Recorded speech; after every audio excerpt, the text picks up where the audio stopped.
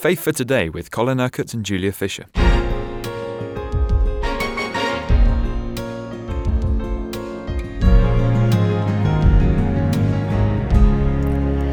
Well, to conclude our week on the gifts of the Holy Spirit, we're going to look at verse 11 of 1 Corinthians 12. And all these are the work of the one and the same Spirit. He gives them to each one just as he determines. Yes, now, Paul began in this chapter, as he begins to talk about spiritual gifts, to say there are different kinds of gifts, but the same Spirit. There are different kinds of service, but the same Lord. There are different kinds of working, but the same God works all of them in all men. So he repeats this in verse 11. He is wanting everybody to understand these are not the workings of different spirits. People don't have different spirits. They have the one Holy Spirit. Actually, the gift to believers is really the gift of the Holy Spirit. And these are 9 different manifestations of that one gift. Paul is going to great lengths to make that clear. And he is saying earlier on that they're given for the common good. They're given for the sake of the body, not for the sake of the one manifesting the gift. But now, remember, he's talking in chapter 11, 12, and right through to the end of chapter 14 about the manifestations of the Spirit within the context of public worship. So he is saying that the Holy Spirit gives them to each one just as he determines. Now, within the context of public worship, that means that the Holy Spirit will move upon those that he wants to bring forth a word of prophecy or a tongue and an interpretation. I believe that, prophecy is regarded as the higher gift in Scripture because everybody can understand what is being said. I think sometimes a tongue just wakes everybody up to the fact, wait a minute, God is about to speak. Let's listen to the interpretation. So God can move upon people. We're talking about the genuine article, aren't we? The genuine words of prophecy, genuine tongues and interpretation. God will move upon those who he's going to use to bring a word for the benefit of all who are present. Now, is there another context in which we can understand what Paul is saying? He gives to each one just as he determines. Yes, because when we talked about the use of these gifts, I said that, God can give a word of wisdom, for example, or a word of knowledge.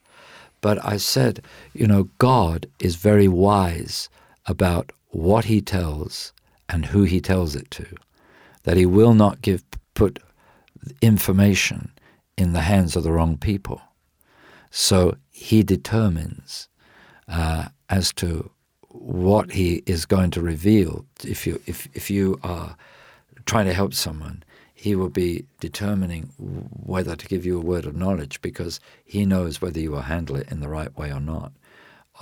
He would not give you a word of knowledge if you then go off and tell everybody else what God said through you to that person. I mean, that is just for that moment and for that moment alone. So the Holy Spirit is wise in how these gifts are to be distributed, are to be manifested in the body of Christ. He is wise about who to use consistently with the gift of prophecy, or who to raise up in a healing ministry. Someone who is not going to seek glory and power for themselves and honor for themselves, but someone who is going to be humble before him and before men. People that get full of pride are soon pulled down, aren't they? Because God resists the proud, but he gives grace to the humble. So, the Holy Spirit is behind all the operation of these gifts, as well as being present in the operation of the gift itself. So in an ideal situation, in the way that God intended, every believer should be practicing these gifts so that when the church comes together as a whole, they're all obvious, all evident? Well, they are available to everybody. I always liken them to a set of garden tools in the shed. You know, you have a different number of things that you have to do in the garden. If you want to dig up your garden, you would take the fork and dig it up. You won't take the rake and try to dig the garden with the rake. If you want to collect the leaves off your lawn, you don't use the trowel, you use the rake. If you're going to plant some seedlings, then you take the trowel and you use the trowel for that, because that's its proper purpose. So you know, with the spade and the rake and the hoe and the trowel and so on, you know you've got this range of tools available, and you select the right one at the right time for the right job. Now, to me, the gifts of the Holy Spirit are there. They're in your, not in your garden shed, but they're there within you, and you just need to select the right one at the right time, just according to what the situation is. Whether you need a word of knowledge, whether you need a gift of faith to believe God beyond your normal level, whether you need to say, Lord, I just need to see a gift of your healing grace in this situation, whether you need a prophetic word, whether you need an interpretation, or whatever it is, you can take the right gift. You know, somebody speaks in a tongue, you say, well, Lord, please give me or someone the gift of interpretation. Because if there is a public tongue, there needs to be that. And you don't just wait for the person who had the tongue to get the interpretation. It's much better when somebody else gets the interpretation. So, use the right tool for the right job. But I suppose the thing to remember at the end of the week, as we've been looking in depth at all these gifts of the Holy Spirit, is that they are all for the common good. They are. They're not for the benefit of the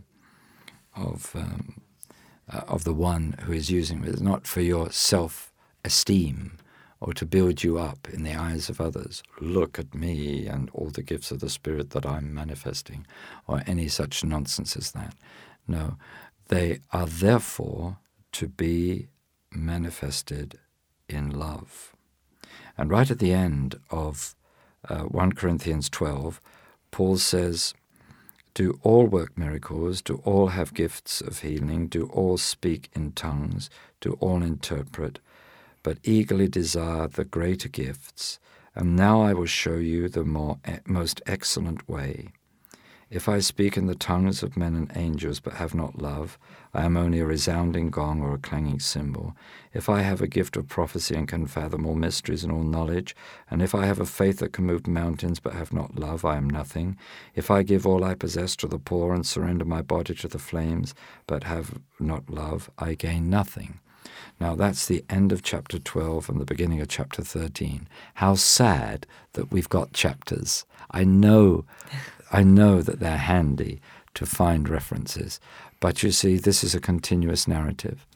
And it is so sad that with the chapter delineation coming there, it seems that gifts is one subject, and then there's this wonderful, what's usually called hymn of love in chapter 13. But no. Paul goes on back to gifts in 14. Why does he insert this chapter about love in the middle of talking about gifts and the manifestation of the gifts? Because he is making the point, not that there is a dichotomy between gifts and love. I've heard so many people say, well, brother, I don't manifest the gifts, but I have love. And our church, we're not into the gifts, but we're a church of love. You know, they're almost saying it proudly. Well, I'm afraid that shows a total misunderstanding of the Scripture, total misunderstanding of chapter 13, total misunderstanding of what it's about.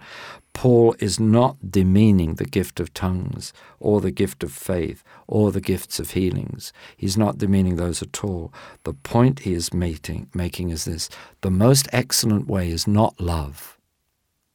I'll say it again, the most excellent way is not love. The most excellent way is manifesting the gifts of the Spirit in love. That's the point that he is making. That without love, it doesn't matter what you do. It's useless. It's hopeless. It doesn't glorify God.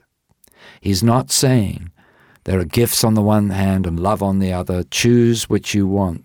He's not saying that love is greater than gifts. He's saying you can manifest the gifts, but the most excellent way is to manifest the gifts in love. Because if you speak with the tongue of men and angels but have not love, you're just a resounding gong or a clanging cymbal. So you see, if you manifest all these wonderful things that the Holy Spirit brings into our lives without love, you're not understanding what the Holy Spirit is all about. Because I've been saying these last few weeks, the Holy Spirit is the person of God. He reproduces the character in us, and the first fruit of the character of the Spirit is love. But he also reproduces the giftings, the manifestations of his presence and his power. So, Julia, we need both. We need the gifts, otherwise God wouldn't have supplied them. Fancy saying to God, we are such a spiritual and powerful church in this century that we no longer need the gifts. What pride, what arrogance. No, we need the gifts, but of course we need the love, because without love we're nothing. So we need to be manifesting the gifts in love. You've been listening to Faith for Today, presented by Julia Fisher. This program is sponsored by Kingdom Faith. For further information, visit our website, kingdomfaith.com.